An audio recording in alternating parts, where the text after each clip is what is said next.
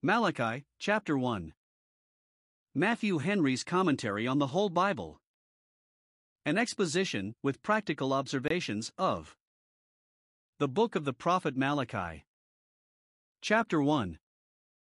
Thus prophet is sent first to convince and then to comfort, first to discover sin, and to reprove for that, and then to promise the coming of him who shall take away sin.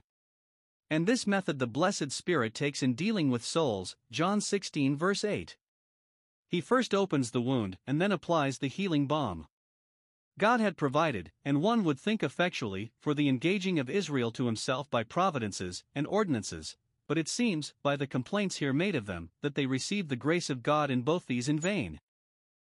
1. They were very ungrateful to God for his favors to them, and rendered not again according to the benefit they received, verses 1 to 5. 2. They were very careless and remiss in the observance of his institutions. The priests especially were so, who were in a particular manner charged with them, verses 6 to 14. And what shall we say of those whom neither providences nor ordinances work upon, and who affront God in those very things wherein they should honor him? Malachi 1 verses 1 to 5. The prophecy of this book is entitled, The Burden of the Word of the Lord, verse 1, which intimates 1. That it was of great weight and importance. What the false prophets said was light as the chaff, what the true prophets said was ponderous as the wheat, Jeremiah 23 verse 28. 2. That it ought to be often repeated to them and by them, as the burden of a song. 3. That there were those to whom it was a burden and a reproach, they were weary of it, and found themselves so aggrieved by it that they were not able to bear it. 4. That to them it would prove a burden indeed, to sink them to the lowest hell, unless they repented. 5. That to those who loved it and embraced it, and bade it welcome, though it was a light burden, as our Savior calls it, Matthew 11 verse 30, yet it was a burden. This burden of the word of the Lord was sent 1. To Israel, for to them pertained the lively oracles of prophecy as well as those of the written word. Many prophets God had sent to Israel, and now he will try them with one more. 2. By Malachi, by the hand of Malachi, as if it were not a message by word of mouth, but a letter put into his hand, for the greater certainty. In these verses, they are charged with ingratitude, in that they were not duly sensible of God's distinguishing goodness to them, and such a charge as this may well be called a burden, for it is a heavy one. 1. God asserts the great kindness he had, and had often expressed, for them, verse 2 I have loved you, saith the Lord. Thus abruptly does the sermon begin, as if God intended, whatever reproofs should be given them, to reconcile them to his love, and to take care that they should still have good thoughts of him. As many as I love I rebuke and chasten. Thus kindly does the sermon begin. God will have his people satisfied that he loves them, and is ever mindful of his love. This is the same with what he said of old to the Virgin of Israel, that he might engage her affections to himself, Jeremiah 31 verses 3 and 4 Yea, I have loved thee with an everlasting love. In this one word God sums up all his gracious dealings with them. Love was the spring of all. He loved them because he would love them, Deuteronomy 7 verses 7 and 8, love them in their childhood, Hosea 11 verse 1. His delight was in them, Isaiah 62 verse 4. I have loved you, but you have not loved me, nor made any suitable returns for my love. Note, God's people need to be often reminded of his love to them.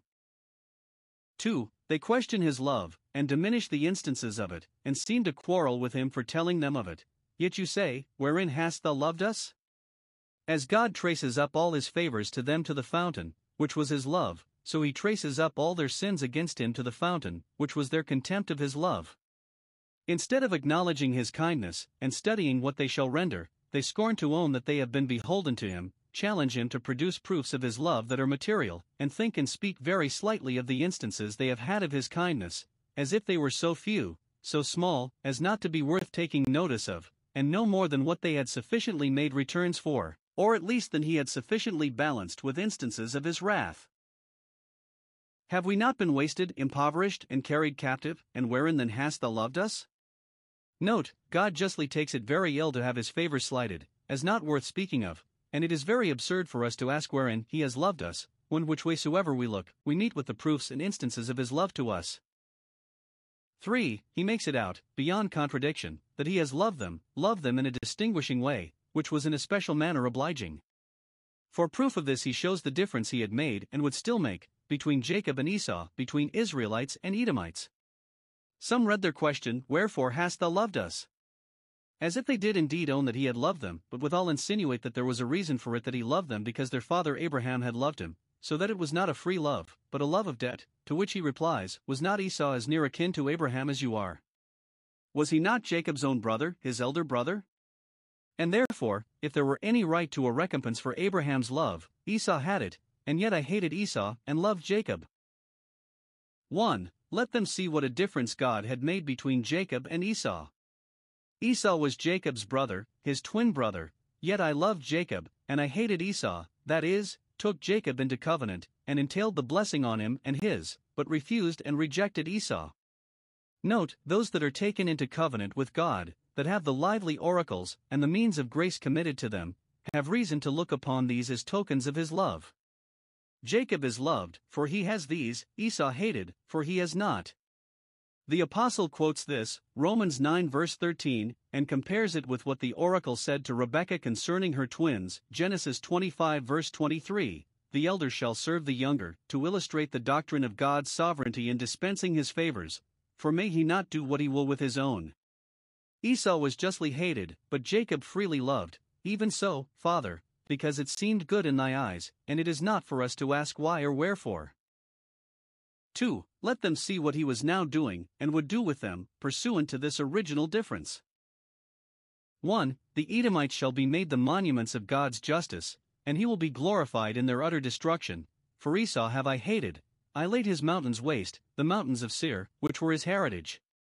When all that part of the world was ravaged by the Chaldean army, the country of Edom was, among the rest, laid in ruins, and became a habitation for the dragons of the wilderness, so perfectly desolate was it, as was foretold, Isaiah 34 verses 6 and 11.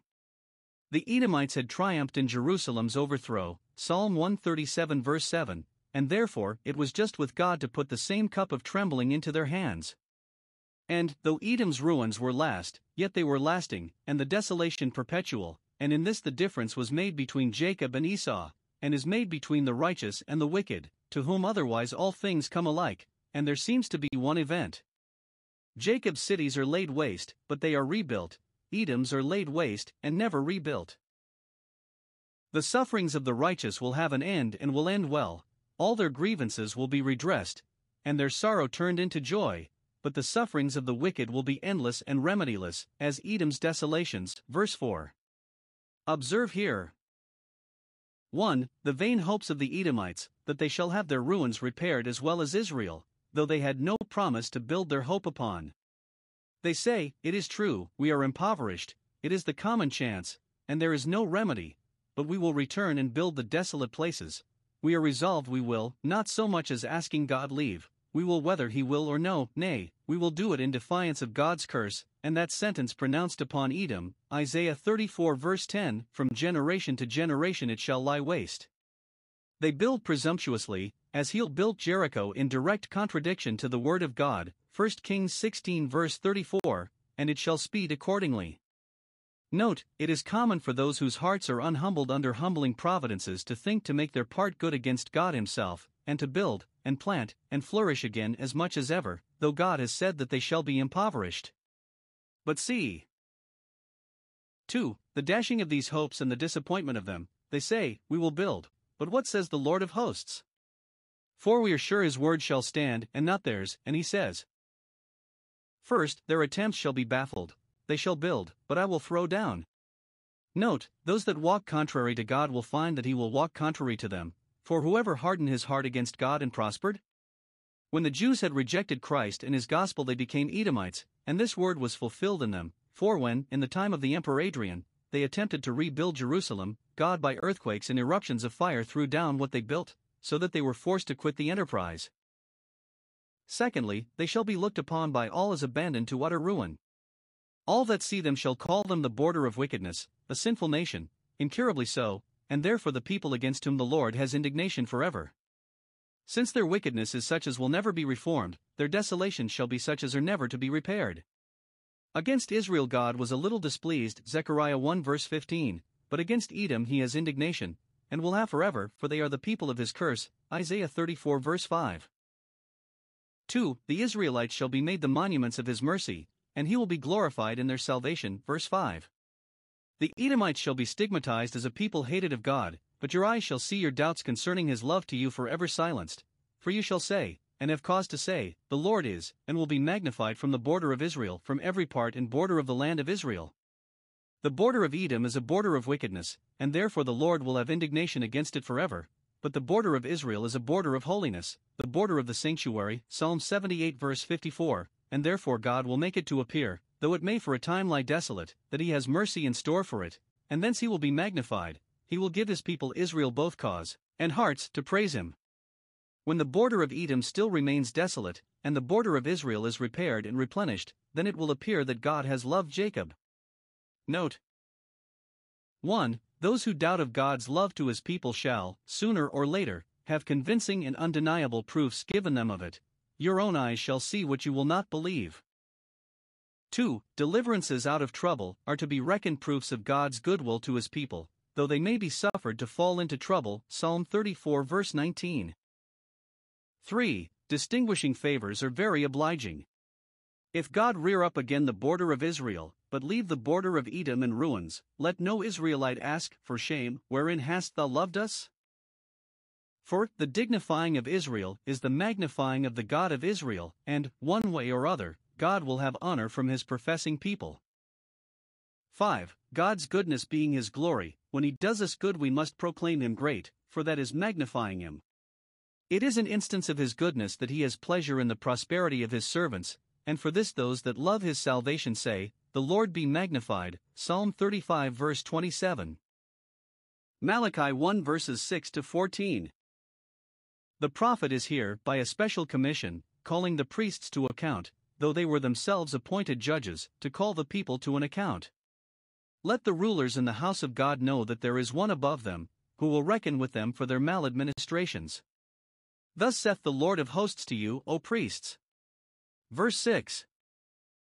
God will have a saying to unfaithful ministers, and it concerns those who speak from God to his people to hear and heed what he says to them, that they may save themselves in the first place, otherwise how should they help to save those that hear them?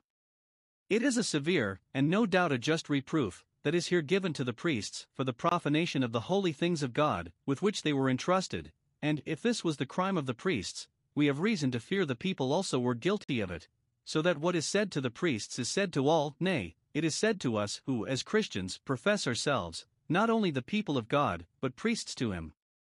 Observe here 1. What it was that God expected from them, and with what good reason he expected it. Verse 6. A son honors his father, because he is his father. Nature has written this law in the hearts of children, before God wrote it at Mount Sinai. Nay, a servant, though his obligation to his master is not natural but by voluntary compact, yet thinks it his duty to honor him, to be observant of his orders, and true to his interests. Children and servants pay respect to their parents and masters. Every one cries out shame on them if they do not, and their own hearts cannot but reproach them too. The order of families is thus kept up, and it is their beauty and advantage. But the priests, who are God's children and his servants, do not fear and honor him.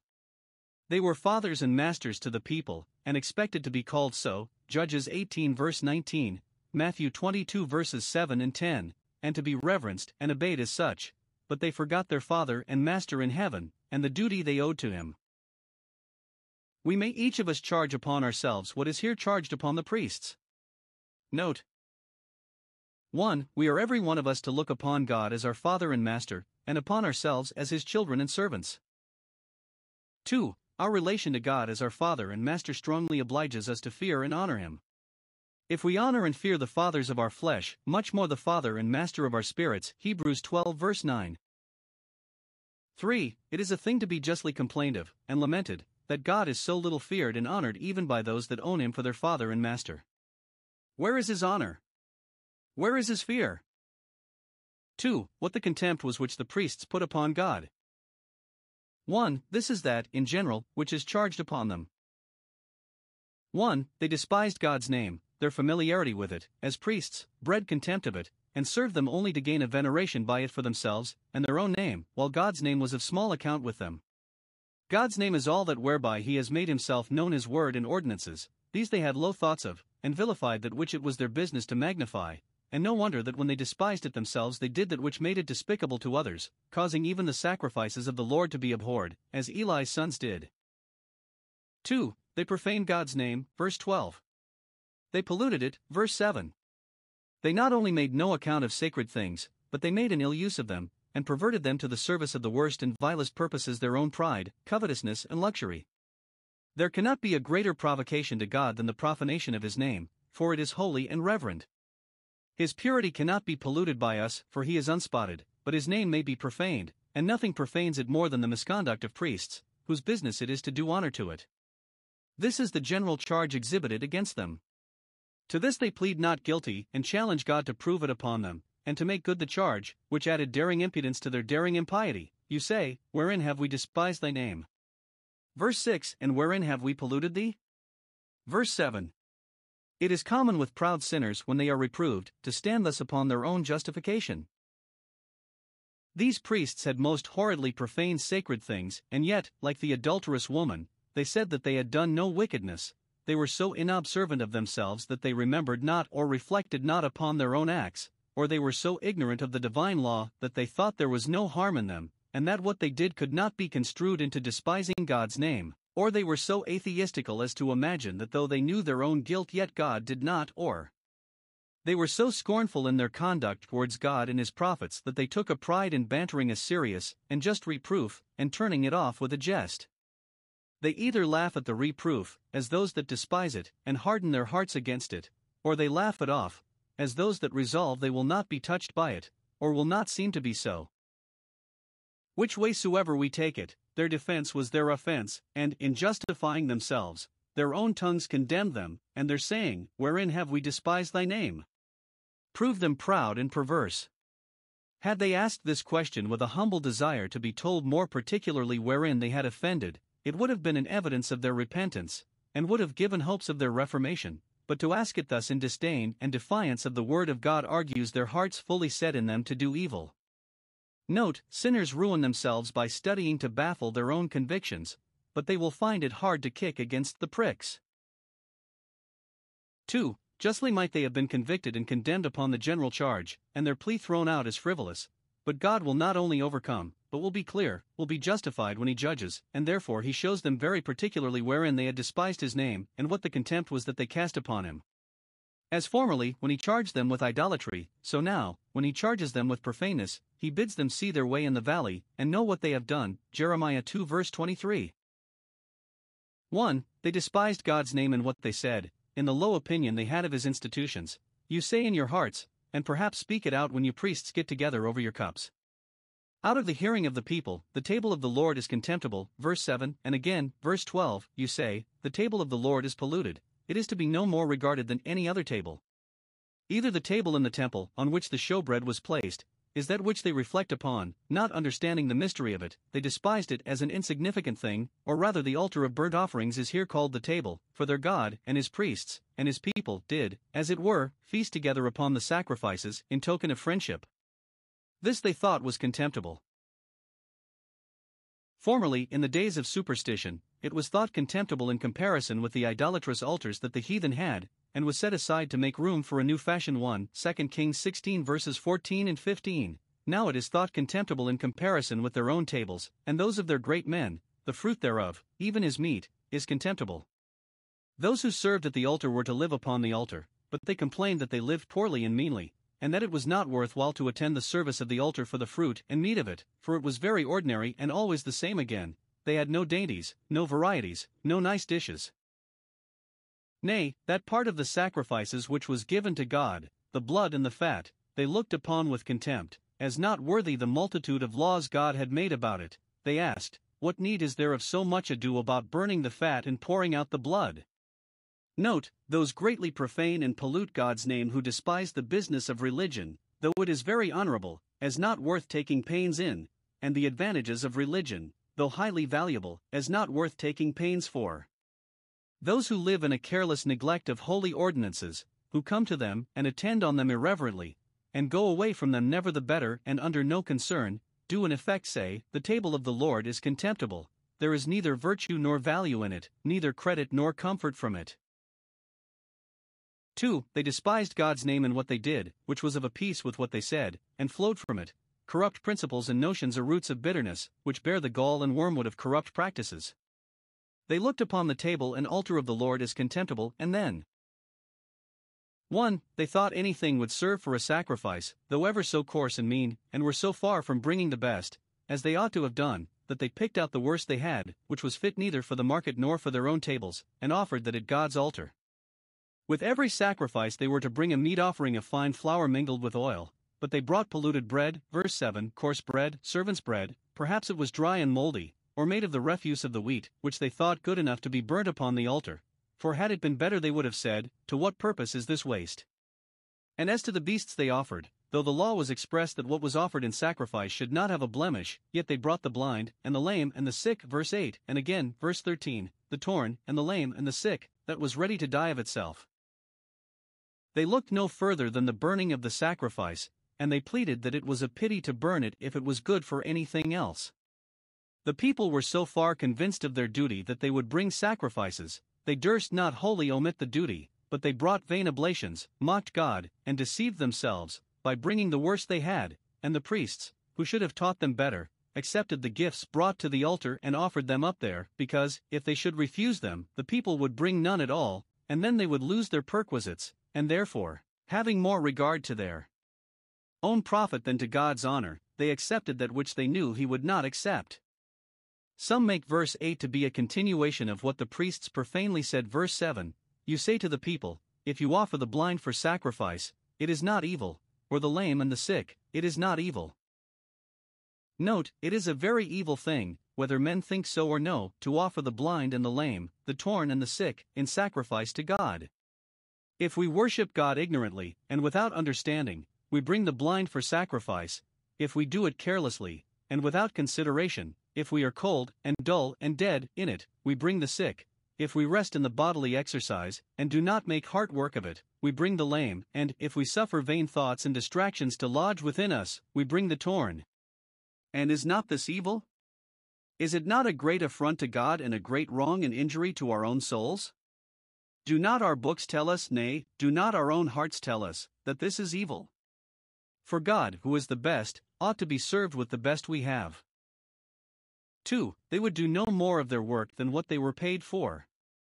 The priests would offer the sacrifices that were brought to the altar, because they had their share of them, but as for any other service of the temple, that had not a particular fee belonging to it, they would not stir a step, nor lend a hand, to it, and this was the general temper of them. Verse 10.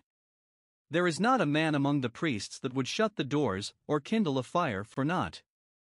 If he were required to do the smallest piece of service, he would ask, how shall I be paid for it? They would do nothing gratis, but were all for what they could get, every one for his gain, from his quarter. Isaiah 56 verse 11. Note, though God has given order that his servants be well paid in this world, yet those are no acceptable servants to him who are mercenary, and would never do the work but for the wages. 3. Their work was a perfect drudgery to them. Verse 13. You said also, behold, what a weariness is it. Both priests and people were of this mind, that they thought God imposed too hard a task upon them. The people grudged the charge of providing the sacrifice, and the priests grudged the pains of offering it. They thought the feasts of the Lord came too thick, and they were forced to attend too often, and too long, in the courts of the Lord. The priests thought it a severe penance imposed upon them to purify themselves, as was required when they attended the altar and ate of the holy things. They thought the duty of their office toilsome and troublesome, and snuffed at it as unreasonable, and bearing hard upon them, they did it, but it was grudgingly and with reluctance. God speaks of it, in justification of his law, that he had not made them to serve with an offering, nor wearied them with incense. Isaiah 43 verse 23. Wherein have I wearied thee? Micah 6 verse 3. But their own wicked hearts made it a weariness, and they were, as Doeg, detained before the Lord. They would rather have been anywhere else. Note, those are highly injurious, both to God and themselves, who are weary of his service and worship, and snuff at it. 3. Observe how God expostulates and reasons the case with them, for their conviction and humiliation. 1. Would they, durst they, affront an earthly prince thus? You offer to God the lame and the sick, offer it now unto thy governor. Verse 8. Either as tribute or as a present, when thou art entreating his favor, or in gratitude for some favor received, will he be pleased with thee? Or rather, will he not take himself to be affronted by it? Note, those who are careless and irreverent in the duties of religious worship should consider what a shame it is to offer that to their God which they would scorn to offer to their governor, to be more observant of the laws of breeding and good manners than of the laws of religion, and more afraid of being rude than of being profane. 2. Could they imagine that such sacrifices as these would be pleasing to God, or answer the end of sacrifices? Should I accept this at your hand, saith the Lord? Verse 13. Have you any reason to think I should either not discern or not resent the affront, that I should connive at the violation of my own laws? No. Verse 10. I have no pleasure in you, and therefore, I will not accept such an offering, at your hand. If God has no pleasure in the person, if the person be not in a justified state, if he be not sanctified, God will not accept the offering. God had respect to Abel first, and then to his sacrifice. Note, in order to our acceptance with God, it is not enough to do that which, for the matter of it, is good, but we must do it from a right principle, in a right manner, and for a right end. It was the ancient rule laid down, Genesis 4 verse 7, if thou doest well, shalt thou not be accepted? Now, if we be not accepted of God, in vain do we worship him, it is all lost labor, nay, we are all undone, forever undone, if we come short of God's acceptance. Those therefore make a bad bargain for themselves who, to save charges in their religion, miss all the ends of it, and by thinking to go the nearest way to work, bring nothing to pass. Those who make it the top of their ambition, as we all ought to do, whether present or absent, to be accepted of the Lord, will not dare to bring the torn, and the lame and the sick, for sacrifice. 3. How could they expect to prevail with God in their intercessions for the people when they thus affronted God in their sacrifices? So some understand verse 9, as spoken ironically, and now if you will do the duty of priests, and stand in the gap to turn away the judgments of God that you see ready to pour in upon us, I pray you, beseech God that he will be gracious to us, and to our land which is almost eaten up with locusts and caterpillars, as appears chapter 3 verse 11. Try now what interest you have at the throne of grace, improve it for the removing of this plague, for it has been by your means, you have provoked God to send it. But as you go on thus to profane his sacred things, will he regard your persons or your prayers? No, you cannot prevail with him to command it away. For, if we regard iniquity in our hearts, God will not hear us, either for ourselves or for others. 4. Had God deserved this at their hands? No, he had provided comfortably for them, and had given them such encouragement in their work as might have engaged them to do it cheerfully and well. So some understand verse 10, who is there among you that shall shut a door, or kindle a fire for naught? No, God does not expect you should serve him for nothing, you are well paid for it, and shall be so. Not a cup of cold water, given for the honor of God, shall lose its reward. Note, the consideration of our constant receivings from God, and the present rewards of obedience in obedience, very much aggravates our slothfulness and niggardliness in our returns of duty to God. 4. He calls them to repentance for their profanations of his holy name. So we may understand verse 9, now, I pray you, beseech God that he will be gracious to us. Humble yourselves for your sin, cry mightily to God for pardon, and make up in the faith and fervency of your prayers what has been wanting in the worth and value of your sacrifices, for all the rebukes of providence we are under are by your means. Note, those who have by their sins helped to kindle a fire are highly concerned by their repentance, prayers, and the personal reformation to help to quench it.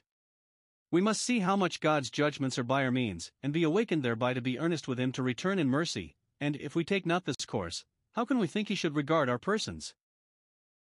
5. He declares his resolution both to secure the glory of his own name, and to reckon with those who profane it. Those who put contempt upon God and religion, and think to run down sacred things, let them know. 1. That they shall not gain their point. God will magnify his law and make it honorable, though they vilify it and make it contemptible. For, verse 11, from the rising of the sun to the going down of the same my name shall be great among the Gentiles. It might be said, if these are not the worshippers whom God will accept, then he has no worshippers. As if he must make the best of their service, or else he would have no service done him, and then what will he do for his great name? But let him alone for that, though Israel be not faithful, be not gathered, yet God will be glorious. Though these priests provoke him to take down the ceremonial economy, and to abolish that law of commandments which could not make the comers thereunto perfect, yet he will be no loser by that, at the long run, for 1. Instead of those carnal ordinances, which they profaned, a spiritual way of worship shall be introduced and established. Incense shall be offered to God's name, which signifies prayer and praise, Psalm 141 verse 2, Revelation 8 verse 3, instead of the blood and fat of bulls and goats. And it shall be a pure offering, refined, not only from the corruptions that were in the priest's practice, but from the mere bodily exercise that was in the institutions themselves, which are called carnal ordinances, imposed till the time of Reformation, Hebrews 9 verse 10. When the hour came in which the true worshippers worshipped the Father in spirit and in truth, then this incense was offered, even this pure offering. 2. Instead of his being worshipped and served among the Jews only, a small people in a corner of the world, he will be served and worshipped in all places, from the rising of the sun to the going down of the same. In every place, in every part of the world, incense shall be offered to his name. Nations shall be discipled, and shall speak of the wonderful works of God, and have them spoken to them in their own language. This is a plain prediction of that great revolution in the kingdom of grace by which the Gentiles, who had been strangers and foreigners, came to be fellow citizens with the saints and of the household of God, and as welcome to the throne of grace as ever the Jews had been. It is twice said, for the thing was certain, my name shall be great among the Gentiles, whereas hitherto in Judah only he was known, and his name was great, Psalm 76 verse 1. God's name shall be declared to them, the declaration of it shall be received and believed, and there shall be those among the Gentiles who shall magnify and glorify the name of God better than ever the Jews had done, even the priests themselves. 2. That they shall not go unpunished, verse 14. Here is the doom of those who do like these priests, for the sentence on them is a sentence on all such. Observe. 1. The description of profane and careless worshippers. They are such as vow and sacrifice to the Lord a corrupt thing when they have in their flock a male. They have of the best, wherewith to serve and honor him, so bountiful has he been in his gifts to them, but they put him off with the worst, and think that good enough for him, so ungrateful are they in their returns to him. This was the fault of the people, but the priests connived at it, and indulged them in it. We find a distinction in the law which allowed that to be offered for a freewill offering which would not be accepted for a vow, Leviticus 22 verse 23. But the priests would accept it, though God would not, pretending to be more indulgent than he was, for which he will give them no thanks another day. 2. The character given of such worshippers. They are deceivers, they deal falsely and fraudulently with God, they play the hypocrite with him, they pretend to honor him in making the vow, but, when it comes to be performed, they put an affront upon him, to such a degree that it would have been better not to have vowed than to vow, and thus to pay. But let not such be themselves deceived, for God is not mocked. Those who think to put a cheat upon God will prove, in the end, to have put a damning cheat upon their own souls. Hypocrites are deceivers, and they will prove self-deceivers, and so self-destroyers. 3. The doom passed upon them. They are cursed, they expect a blessing, but will meet with a curse, the tokens of God's wrath, according to the judgment written. For the reason of this doom, for I am a great king, saith the Lord of hosts, and therefore will reckon with those who deal with me, but as a man like themselves. My name is dreadful among the heathen, and therefore I will not bear that it should be contemptible among my own people. The heathen paid more respect to their gods, though idols, than the Jews did to theirs, though the only true and living God. Note, the consideration of God's universal dominion, and the universal acknowledgement of it, should restrain us from all irreverence in his service.